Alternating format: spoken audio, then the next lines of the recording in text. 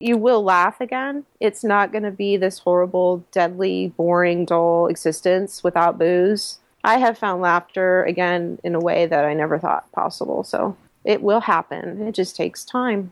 It's time for the Share Recovery Podcast, where we bring you amazing life-changing success stories from addicts and alcoholics all over the world who share their inspiring journey in recovery. And now, here's your host, O. On today's episode of the Share Podcast, we have Dana Bowman joining us on the show. She's the author of Bottled, A Woman's Guide to Early Recovery. Dana's absolutely hysterical. I so much enjoyed interviewing her, and her story is very reminiscent to anyone who has seen When a Man Loves a Woman with Andy Garcia and Meg Ryan. Join us now as Dana takes us through the whole story of alcohol abuse and her inspirational journey into recovery up until today. You absolutely do not want to miss this episode. But first, a message from our sponsor. Sober Nation is the largest online recovery community and treatment resource center. They provide treatment resources to those struggling with addiction, as well as to the family members who are caught in the crossfire. On top of that, Sober Nation is a huge community of good people who share their experience with each other. They have informative content, recovery and addiction news, as well as an entire clothing line which helps expand the culture of recovery. They can easily be found at www.sobernation.com. Sober Nation is putting recovery on the map. And if you're looking for more than just one recovery-related podcast, I've got two for you. The Recovery Elevator and That Sober Guy. On Mondays, you have Paul Churchill with the Recovery Elevator podcast. On Tuesdays, you have me, O, with the Share podcast. And on Fridays, you have Shane Raymer with the That Sober Guy podcast. Tune in every week and add us to your recovery portfolio. HP, baby. And after this interview, if you enjoyed listening to the Share Podcast, please leave us a rating and review on iTunes or Stitcher Radio. This will ensure we get ranked well on these networks, and that means more people will easily find the Share Podcast. This is the best way to show your support and help us grow. You can also find the Share Podcast on Facebook, Twitter, Google+, YouTube. Go to any one of your favorite social networks, and the Share Podcast will come right up. And finally, if you would like to make a donation to the Share Podcast, you can do so using PayPal. On the top right corner of the website, you'll see a donate button. Just click on it, and this will take you to the page where you can make your donation. Thanks again for helping the Share Podcast become a huge success. Now back to the show. Hey, Dana, thanks for joining us.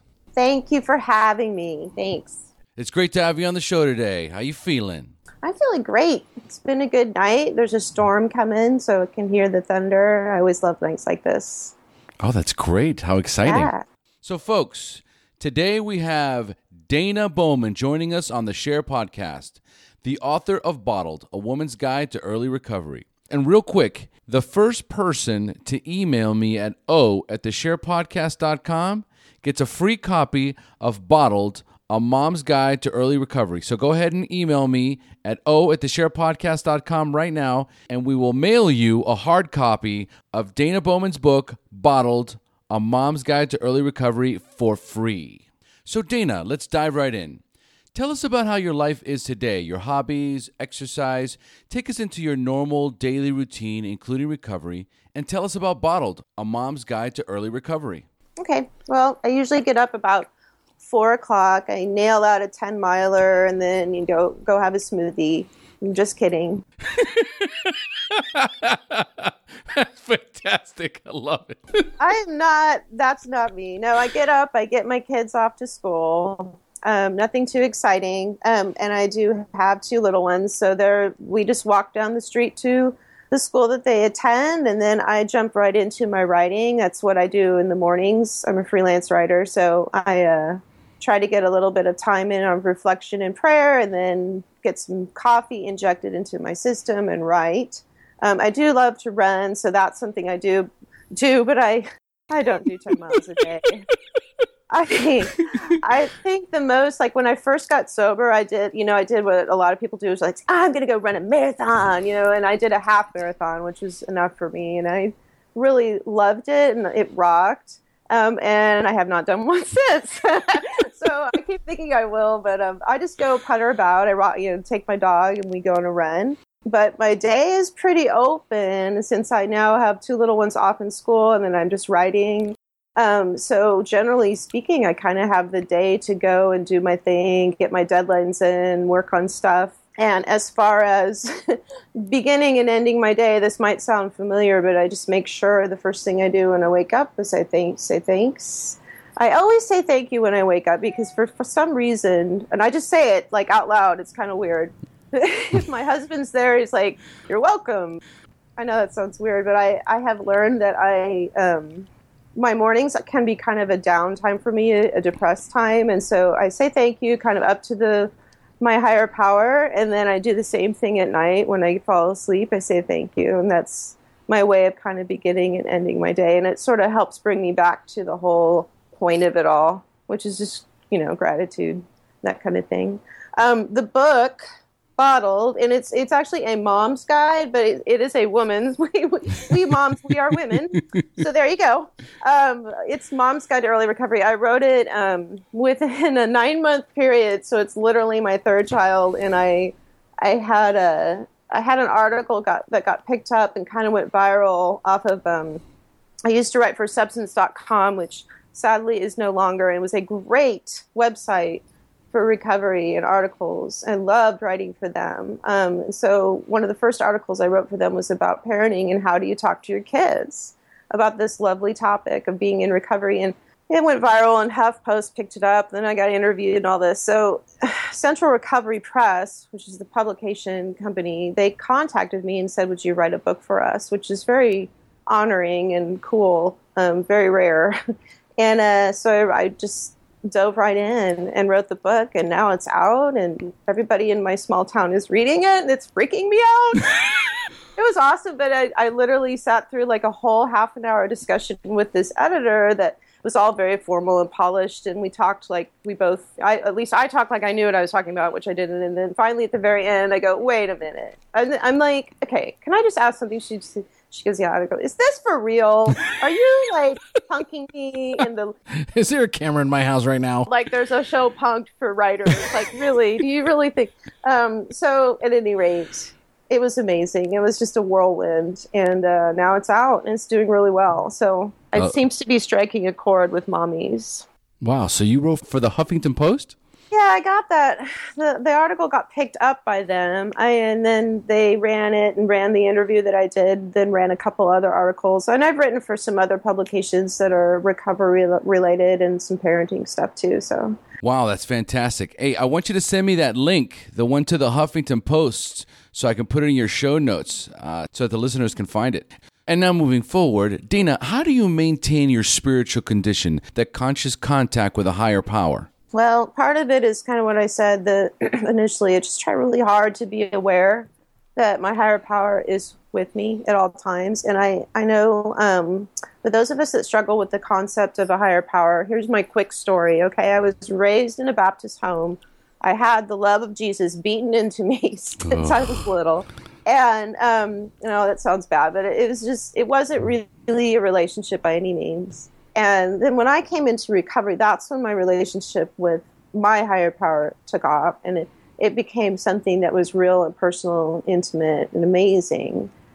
So I have to kind of work at it, though, because I kind of see it as like I don't know, before recovery, I kind of viewed God as like we were online dating. Like we would like talk to each other, and I'd tell him all the good stuff about me, and he would like tell me all the great stuff about me back, and then that was it. And then there was long silences too, which happens when you online date. I'm saying this like I know what I'm talking about.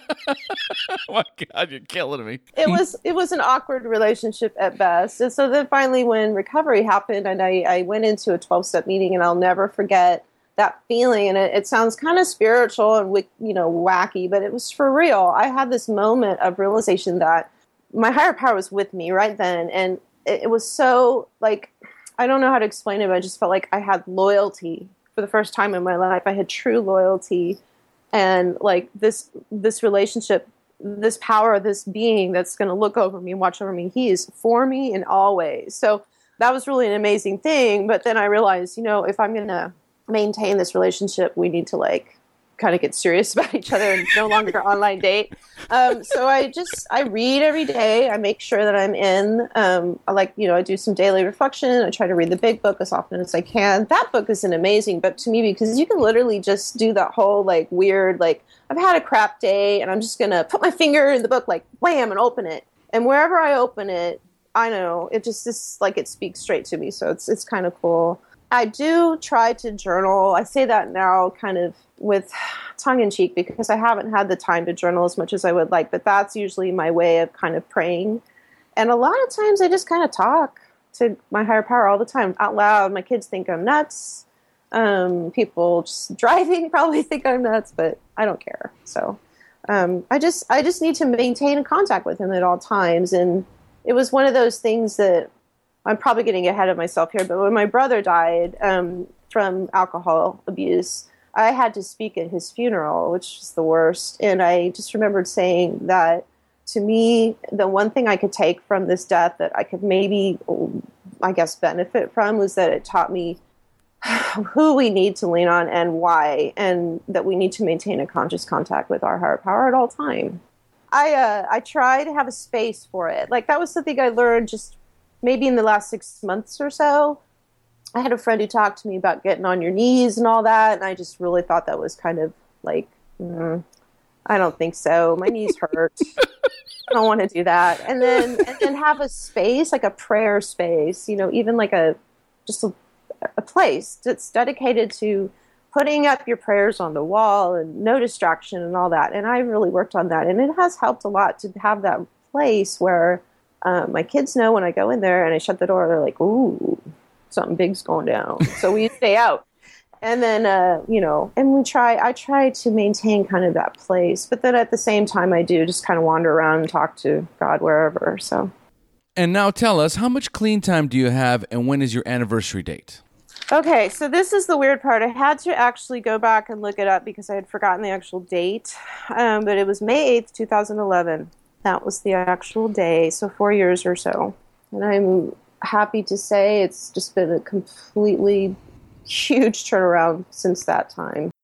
When I grew up, I had a dad who's in recovery now, and he was really early in recovery when I was little. I think he got sober when I was 2 or 3. And so I grew up around meetings. We had meetings in our basement. This is back when everybody smoked. And I can remember I had to go down and do this, clean out the ashtrays. I was always hot. And my dad never really explained kind of what the meetings were. I just knew that we had to be really quiet. And then afterwards, I clean out the ashtrays. So I learned, kind of what the drill was with the 12-step recovery meeting thing. And then, of course, I thought, back before I thought I had a problem, I'm like, those things suck. I will never go to one of those. That's just for old dudes that smoke.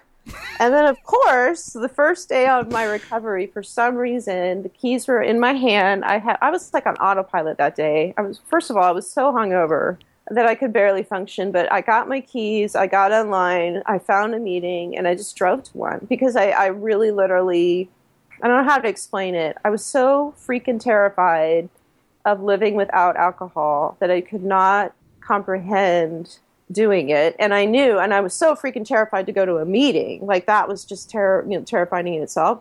But for some reason, the terrifying part of not drinking again won, and I went to that meeting. And so from there on out, I attend 12 meetings, 12 steppers. I have a sponsor. I've been trying to get a sponsee, but no one will take me. They don't want me, which is probably good. I'm still a little early in the game. So, and I really find I have all different kinds of meetings I go to. I go to speaker meetings, book studies, things like that. Then I also do a ton of reading. It kind of comes with the territory since I'm a writer and an English teacher. So I would assume. Read on recovery as much as I can. And then I just talk incessantly at my 12-step meetings until they want me to shut up. That's my routine. And you know what else? It's really neat is that my dad and I now talk about recovery all the time. And it's almost, we email a lot now and we talk a lot. Again, the death of my brother kind of brought that out in us. We all as a family decided we were not going to bullshit each other anymore, and we were just going to talk for real. And so I get the best recovery advice from him ever. I mean, he's been in recovery for over 50 years now, so it's like, oh my, that is just amazing. Unbelievable. Oh man, Dana, you're all warmed up here, so it's time for me to turn this show over to you. It's time for you to share your story, the battle against drugs and alcohol, the wreckage it caused in your life, when you hit rock bottom, and finally, your journey into recovery up until today. So Dana, take it away. Thank you. Well, it's kind of an interesting story in the sense that it's not necessarily the typical story in terms of a hard partying girl. I grew up in the burbs. I had, my mom and dad are still married. Life was pretty simple and pretty good. Yes, I had a father who was in recovery, and there was some issues with that. But he wasn't drinking. And I like I said, I really kind of lived this life where that was going on around me, those meetings and things like that. So, I look back on that a lot of times and kind of go, why did I end up like this if I kind of had it normal? But you know what? I don't need to worry about that or think about it or try to figure it out because I am what I am. And it's okay. So at any rate, I went on. I didn't really drink and party that much at all, even through college. I drank in college, but I wasn't blacking out. I wasn't going crazy. I even have a chapter in the book called I Never Danced on Tables. And it was sort of like why did I not, if I'm an alcoholic and I can't drink anymore, why did I not go crazy and just, dance on tables, coyote ugly it? Couldn't I have done something crazy? But no, I didn't. I just was always totally into maintaining control and looking okay on the outside. So yeah, I drank through college in my 20s, in my 30s. And that's when kind of later on in my 30s, I'd had a couple relationships go really south. I was one of those hanger-oners. I had 2 really serious relationships in my life prior to my husband. And these were 8-year-long, I love you so much, I'm going to die without you, codependently, just off the charts. And of course, both of those didn't go well. So, usually when you're a codependent, your relationships don't go well. It's just shocking how that works out. And I found myself really leaning on alcohol to help with that at the time, both times. And I found myself also really, really wanting to be on the outside, what everyone would call totally together with it. Cool, sophisticated. This girl has it all. I bought my own house at, I think it was 28 years old. I was one of the first.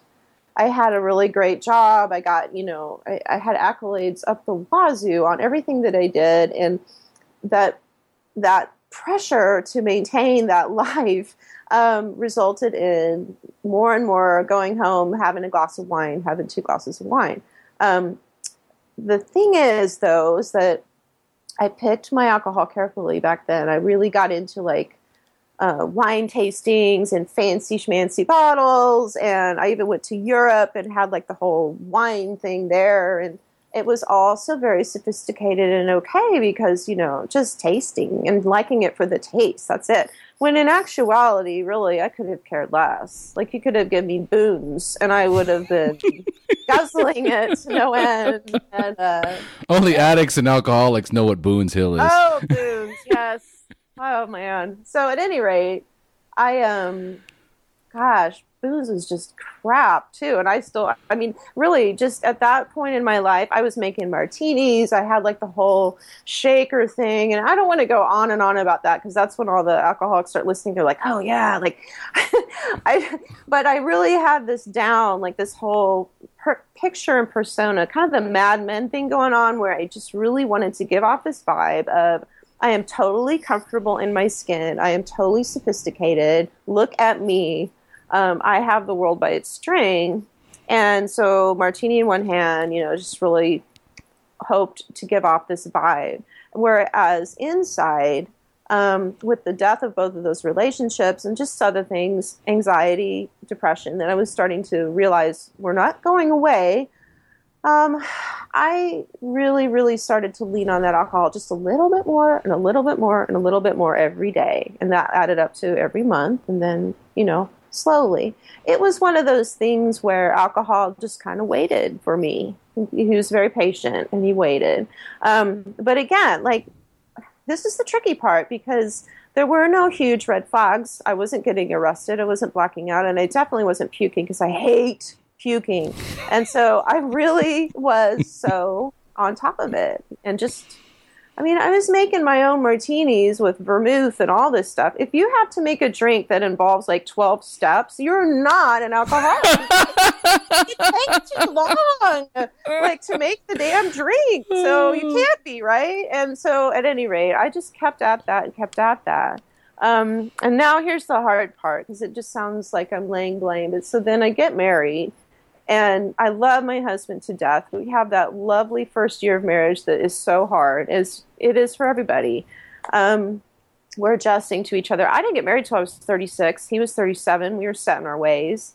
And so we had this year of just turmoil. Plus I had moved. Plus I had to start a new job. I just had all these things going on that were kind of crumbling away at me. And when I look back on it now, I kind of feel like it was my higher power was like, okay, deck of cards you have made this house of cards with, and it's huge. And I am just going to slowly start taking things away until you fall. I think he really wanted me to just collapse because there was no other way that I was going to quit drinking.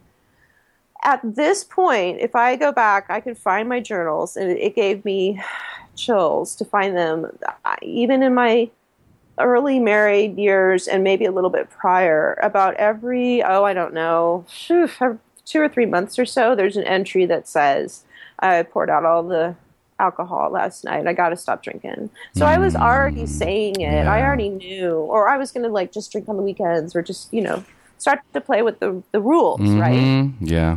And so marriage was really stressful. And there were some red flags at that point because we lived in a college town, and we just pretty much partied that first year, and kind of had the long honeymoon thing. But there were times when there were some fights and some things happened where I was like, "This is just off." But I played the blame game, and I blamed it all on my husband, and just thought it was because of him, and that wasn't the case. So then we moved again.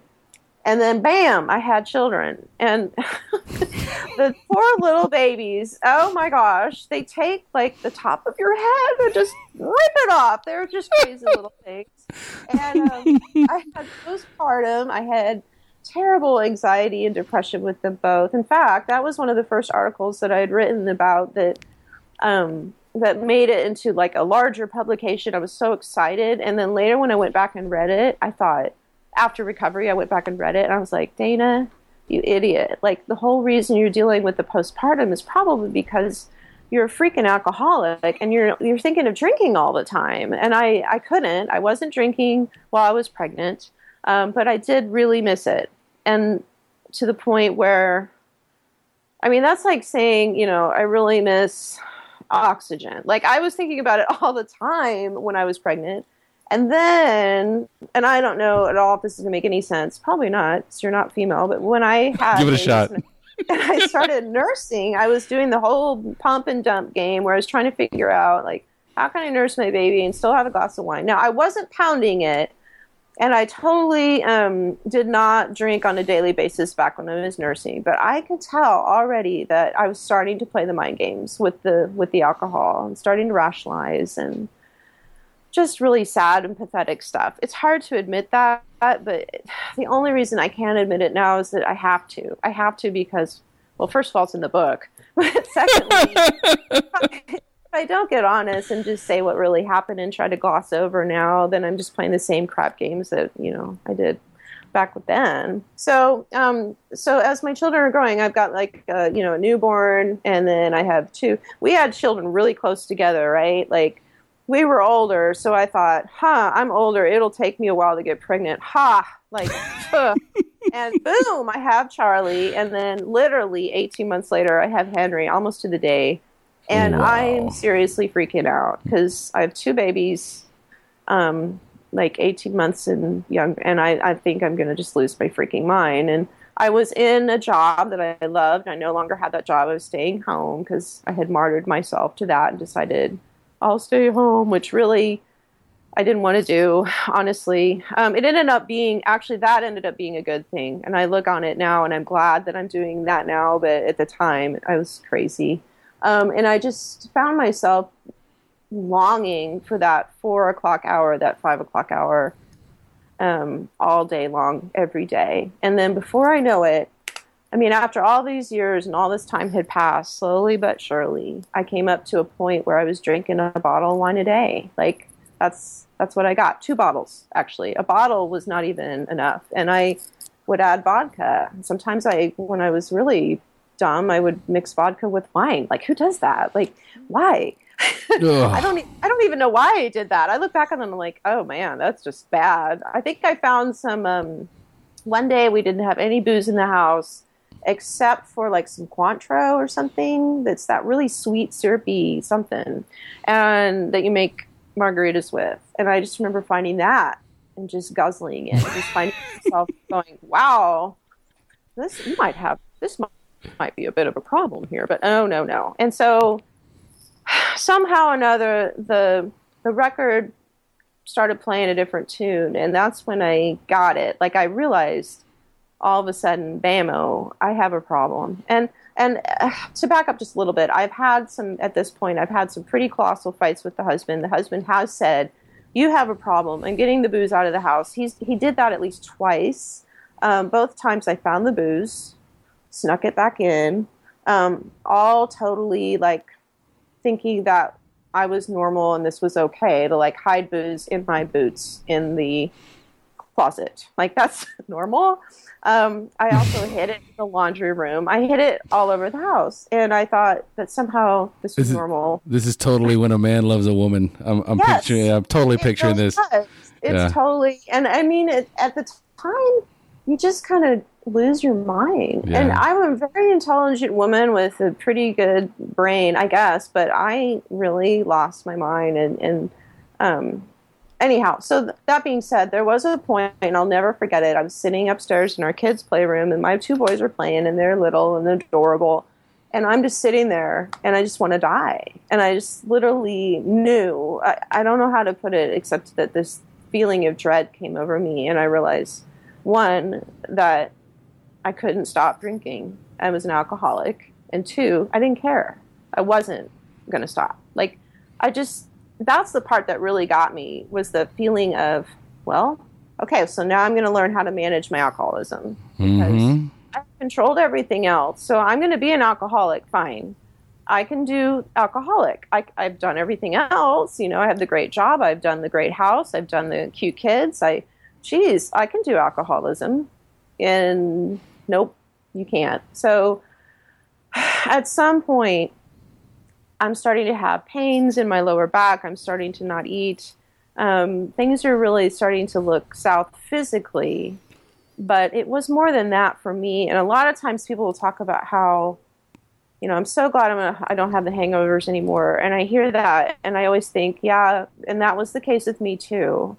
But for me, it was more of this huge weight of dread. I woke up every morning just dreading living. And just even answering the door was a horrible exercise in fear and panic. I had agoraphobia. Like, it was just, I couldn't even leave my house barely. And I had to, because I was teaching, and I'd gotten a teaching job at the college. So here I was, super professor girl, you know, and trying to look all okay on the outside. And it wasn't the case. It was a total ruse. So I would maintain this whole like perfect teacher, mom persona for maybe up to an hour or 2 a day to go out into the world, right? Mm-hmm. But it would just fry me so bad that I had to drink when I got back. Like, I had to, because I deserved it. Because, and I explained this too, I think, in the book, where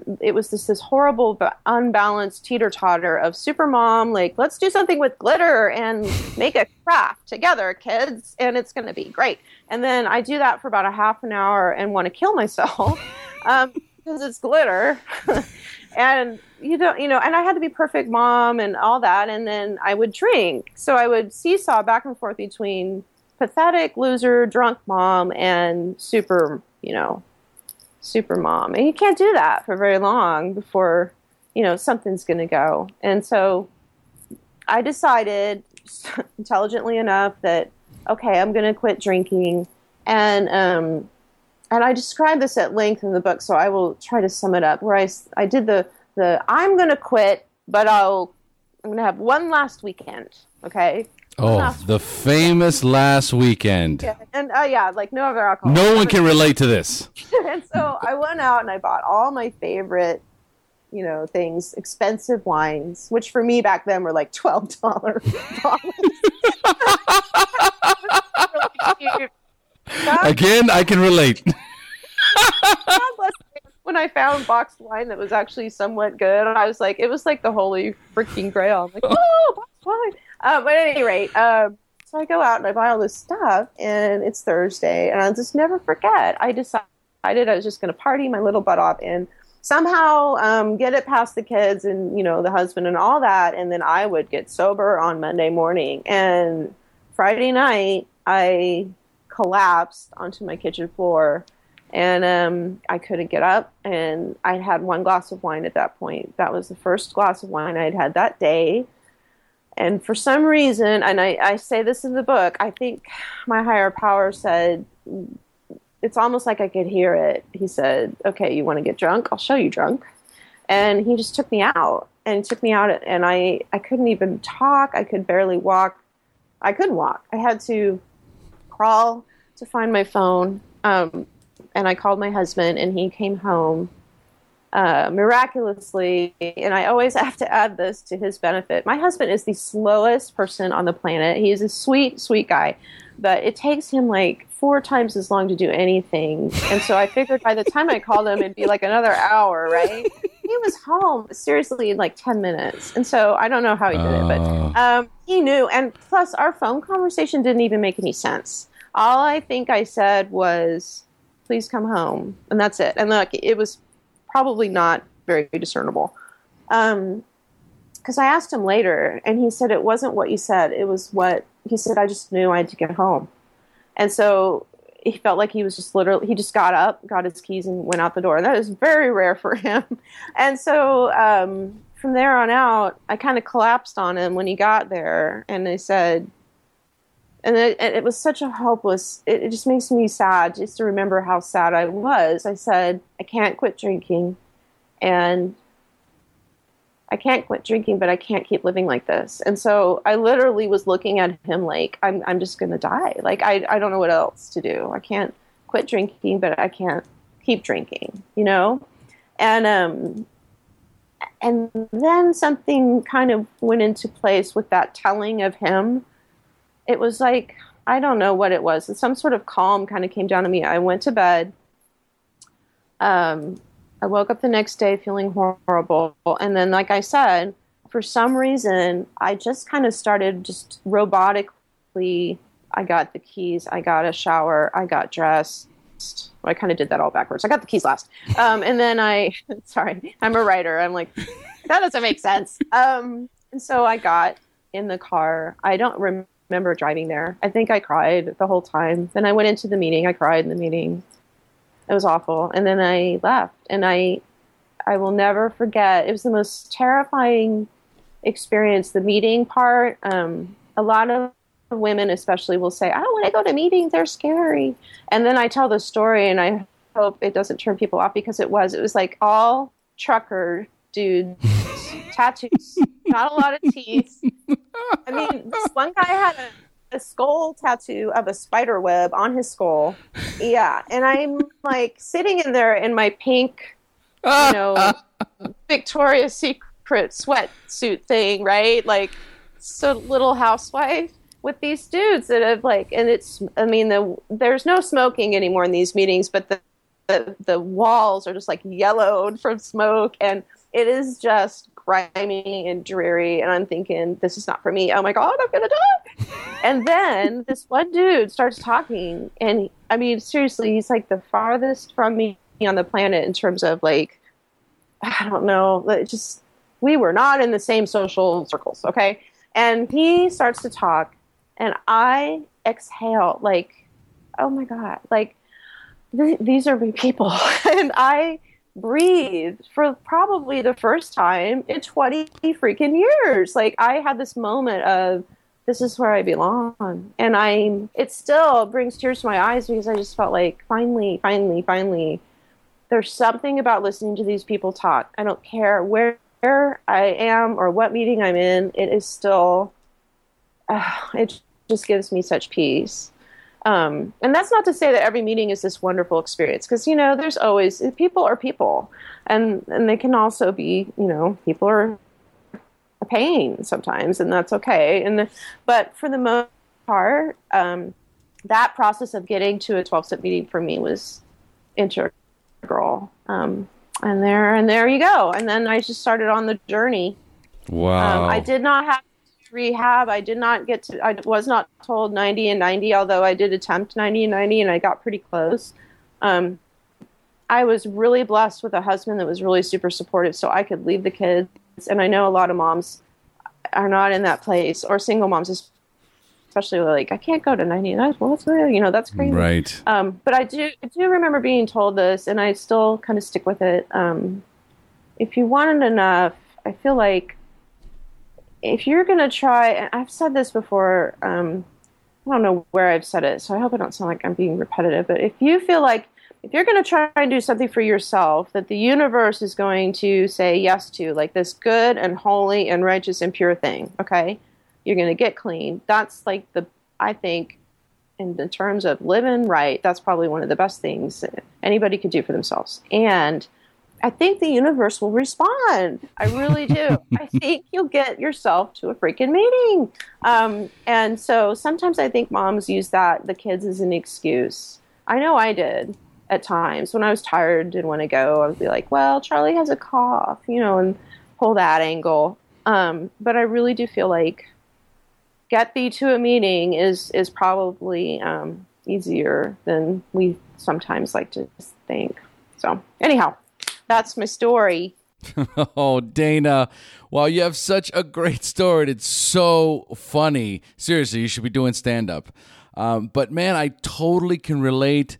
I remember when I first started going to meetings here in Costa Rica, it was me in a room with a bunch of fat old guys that I had nothing in common with. And they were gruff, they were politically incorrect, and women would come into the meetings and they might make it through the whole meeting and they would never come back. So it took a long time before women actually started to stay. And what happened was it was a couple of lesbians that started showing up, and they didn't give a shit about these old guys. So they just kept coming back. And then as other women started to gravitate to the meetings, they started to stay. And it was just such a beautiful transition to watch. I think that's what's the most important part about being in recovery, is that recognizing that these rooms are sacred. We need to make everyone feel safe and welcome. Yeah, it means a lot. I mean, and the meeting I go to now, I'm usually one of the few women that attend, and most of it's a smaller group with a lot of gruff guys, which makes me laugh because some of them are going to listen to this and be like, what do you mean? So, but they're just, I call them the geezer patrol. Like a lot of them are older, gruff, and now that doesn't bother me so much, but that first meeting was absolutely terrifying. And then I didn't keep going to that one because it really just wasn't a solid fit at all. And I did have to keep kind of looking around, and I was blessed to be in an area that had a lot of meetings around. And so what I ended up doing is I stuck with, just kind of going to a different one, which means basically I was terrified. I still look back on this. I am a horrible coward. Like, I'm afraid of heights. I'm afraid of spiders. I'm afraid of small places. I'm afraid of everything. And yet here I was, like, I don't know how I did it. I look back and I think, what was going on, where I would go get the keys and try a new meeting with scary, tattooed, toothless people until I found the one that was right. And it actually had a few women in there that one of them was my now sponsor, and I will never forget it when I walked in, and then I was like, okay, now I'm really home. But I felt like I was home kind of from the beginning, even though it was pretty scary and pretty different. So it was a blessing. Yeah, absolutely. And just recently I had a female listener with 11 months clean send me an email that she was so upset about how the men in the rooms were being so inappropriate. Guys would just grab her hand as she would walk in the rooms or say stuff to her after the meetings that was really inappropriate. And she was pissed off, and she emailed me and she said, there's not enough focus on the newcomer, especially women. Anyway, I'm not going to go on a rant here. I think we all get the message. So again, thank you so much for sharing your story with us. It was so funny. It was so chocked full of realism and drama. What we go through is so intense and it helps. It's so nice to be able to put a humorous tone on it. Always remembering at the end of the day that we're trying to save lives here. Well, I'm grateful to be able to share it because through the experience of writing this book and sharing, it's been an amazing experience for me. It's been learning for me. It's taught me so much about what sobriety really means and recovery and stuff. So I'm learning too from all of this. It's awesome. I love it. Okay, Dana, well, let's start closing up now. And the way I like to close up is for the newcomer. So I'm going to ask you 5 questions about your early recovery, and you're going to respond with inspiring and insightful answers you can share with our newcomers. Are you ready? Yes, I'm ready. Wonderful. So number 1. Okay, Dana, so what was keeping you from getting clean or staying clean when you first got introduced to recovery? The main thing for me was ego, I think. I had an ego the size of Texas, and I thought I was smarter than this. I could figure it out. My dad had lectured me since I was little that I had a 50-50 shot to become an alcoholic, and one person in my family already was, my brother, so I was, it was between me and my sisters, and I just really thought I was smarter than all of it. And what I have found through this whole process is that I am not. I don't know. I'm just grateful that I am where I am, and ego doesn't really have any place. The other part of that played into that was fear, and I was afraid of everything, like I said. I had some major anxiety issues, and fear was linked to that. That led to depression, and, it's all like this big tangled web. But for me, learning to face some fear and deal with it, stare it down, realize what it is, the monster in the closet, look at the monster and, maybe even try to pet the monster. It's really not, it's not going to kill me. So that was the main thing, fear and ego. We are egomaniacs with an inferiority complex. Or like my sponsor used to say, we are either the giants of our dreams or we are the dwarfs of our nightmares. Yeah. So we live good. Yeah, we live in extremes. Yeah, and it was pretty miserable, honestly, to live like that, to feel like you have to control the world because you deserve to have this world in perfect place, and then realize you can't at all times. It's just a constant, you suck. No, I don't. You suck versus I'm the best, and it just never works out. That's not good for anybody. God, I hate having that conversation with myself. Oh, it's terrible. Yeah. All right, so number 2, at what point did you have a spiritual awakening, that aha moment in recovery when you accepted that you were powerless over drugs and alcohol, but for the first time had developed the hope that you could recover? For me, it was probably not even at that very beginning when I started going to meetings. At that point, I was still like, I don't want to quit drinking. Maybe I'll try this for a year. I still had all those crazy thoughts. I'll get clean for a year. And then it was probably about, for me, it was always the magic number 3. 3 weeks in, 3 months in, 6 months in. I had these big things happen at around 6 and 9 months that always sort of gave me these huge learning things. And about 3 weeks in, after going to a lot of meetings and finding that one where I felt, I finally fit, I was looking around and they were all laughing. All the people who were at the meeting were laughing, and I was really irritated because I felt like, this is serious, people. We're talking life or death. So why are we laughing? And then I just I looked at their faces and I thought, and see, laughter, if you haven't caught on, laughter to me is really important. I write funny, my blog's funny, I try to be funny, and because I love it. I think it's important. And I just really felt at that point in my life that as much as I was going to get sober, it was just going to be this long, grim, horrible apocalyptic story of grim despair.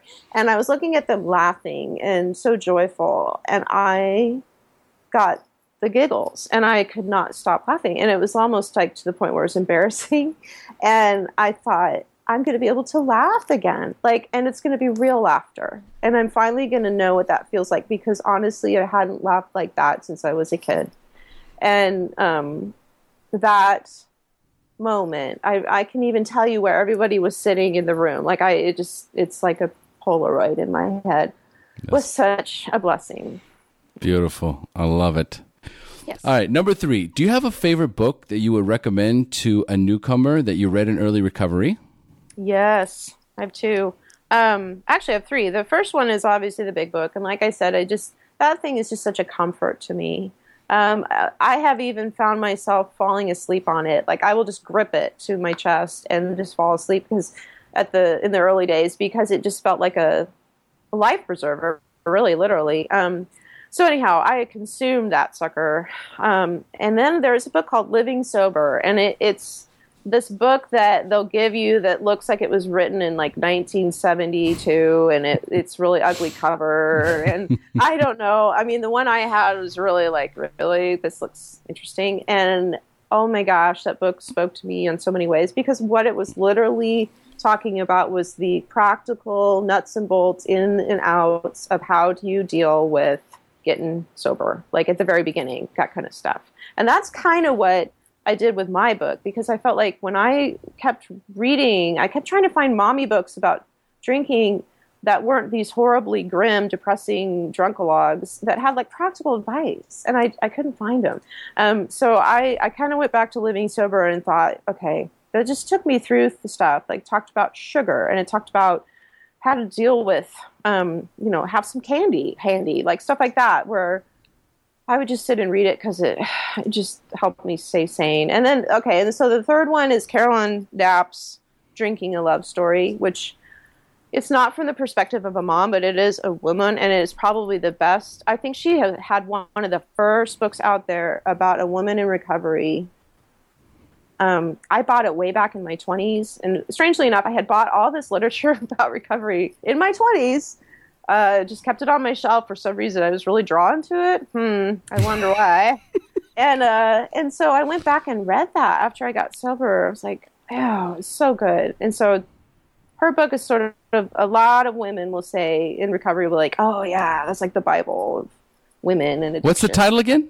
It's called Drinking a Love Story. And who's the author? Her name is Caroline Knapp, Knapp. Sadly, she has passed away, but her book, it was just an amazing book. Absolutely, yes. That book gets mentioned quite a bit. It's very popular. A lot of the female guests on the show have mentioned that book and recommended it. And also, listeners, send me an email, o@thesharepodcast.com, and you will receive a free copy of Bottled, A Mom's Guide to Early Recovery. So the first person to email me and say, hey, can I have that book, will get a free copy mailed to them. Email him, because it's going to be so pathetic if we do this whole thing and you don't get one email. I don't want that book. So, I need one email. That's all I need. I'm not even worried. We've got quite a few female listeners out there. I've got a pretty good idea of which ones are going to email me right away and request this book for free. So, Dana, what is the best suggestion you have ever received? I'm going to take it from my dad and my sponsor. My sponsor says, do the next right thing to me all the time. I get very mired down in details and future tripping and trying to figure it all out. I still want to control the world. So she just says that, and then I kind of shut up and go, okay, do the next right thing. What would that be? Wash my hands. Okay, I'm going to go wash my hands, and now I'm going to eat an orange. And then I just kind of forget. After that, I'm good. And then my dad told me this when I got engaged. He's really intense, and he gripped me by the elbow, and he's like, I want you to know something about marriage. No expectations. I was like, what? That's the most depressing advice. No expectations? This is my knight in shining armor. I need to have some expectations. He's, supposed to save the day. And my dad's like, no expectations, have no expectations. And I have always come back to that. Like, we need to deal with our own shit. Sorry about the language. And we need to deal with our own life and stop expecting stuff from others. Like, it's like with Christmas. It never is what you think it's going to be, So let it go and just enjoy the Christmas morning. Okay. So no expectations. That's my other one. You know what they say about expectations? They are premeditated resentments. Yes. So, don't do it. Don't do it. Don't do it. And then surprising that your father, who is an alcoholic, is intense. Oh my God. He's really intense. He's so intense. He is we call it the Vulcan death grip, where he grabs your elbow, right? Where if you do it now, there's these two the joint, if you get the muscles just right, it's like you are immobilized completely. You can't even move. And he did that to us all our lives. And I think he's even done it to my husband a couple times, and it works. So yeah, he's amazing. All right, I love it. I'd love to meet your dad. He sounds like an awesome guy. Oh, maybe I should interview him. Oh, he would love it. My dad is like John Wayne / Dennis Hopper is the other one. Yeah. Kind of crazy. John Wayne, I'm totally getting the picture in my mind right now. He probably looks nothing like John Wayne. So anyway. All right, so Dana, number 5. If you could give a newcomer only one suggestion, what would that be? I guess the main thing I would say is I got this all the time from an old guy that said, go to meetings, don't drink in between. I tried to keep it really simple. But the suggestion, or the word of wisdom I would give is that you will laugh again. It's not going to be this horrible, deadly, boring, dull existence without booze. Booze was just a symptom for me for some stuff that was underneath. And once I started to deal with the stuff underneath, I have found laughter again in a way that I never thought possible. So it will happen. It just takes time. I concur 100%. Yeah. Excellent. Dana, wow. Again, thank you so much for sharing your experience, strength, and hope with us. Thank you, sir. This is fun. I always enjoy talking about myself. My favorite topic. Nobody loves me more than me. But I'm glad to share it. It was such a fun thing. You're great. It was fun to share with you. So thanks. Oh, well, thank you so much. It's my absolute favorite thing to do in the world. And I also am reminded that I can never have too big of a recovery network. So thank you. And we have now reached the end of our show. Thanks for joining us. And as we say here in Costa Rica, pura vida. Pura vida. Thanks, so. Have a good night. Thank you for joining us on the Share Recovery Podcast. To check out the show notes page on this interview, or to thank our guests for sharing their story, go to www.thesharepodcast.com. While you're on the website, don't forget to sign up for our free newsletter to stay up to date on the latest news, podcasts, and interviews. Want to be one of our guests and share your story? Then go to our website and click on the Share Your Story button. We share our inspiring recovery stories every Tuesday, so subscribe to our show on iTunes or Stitcher Radio to get your free weekly download. We'll see you then. The opinions shared on this show reflect those of the individual speaker and not of any 12-Step Fellowship as a whole. And though we discuss 12-Step recovery and the impact it had in our lives, we do not promote or endorse any 12-Step Anonymous program.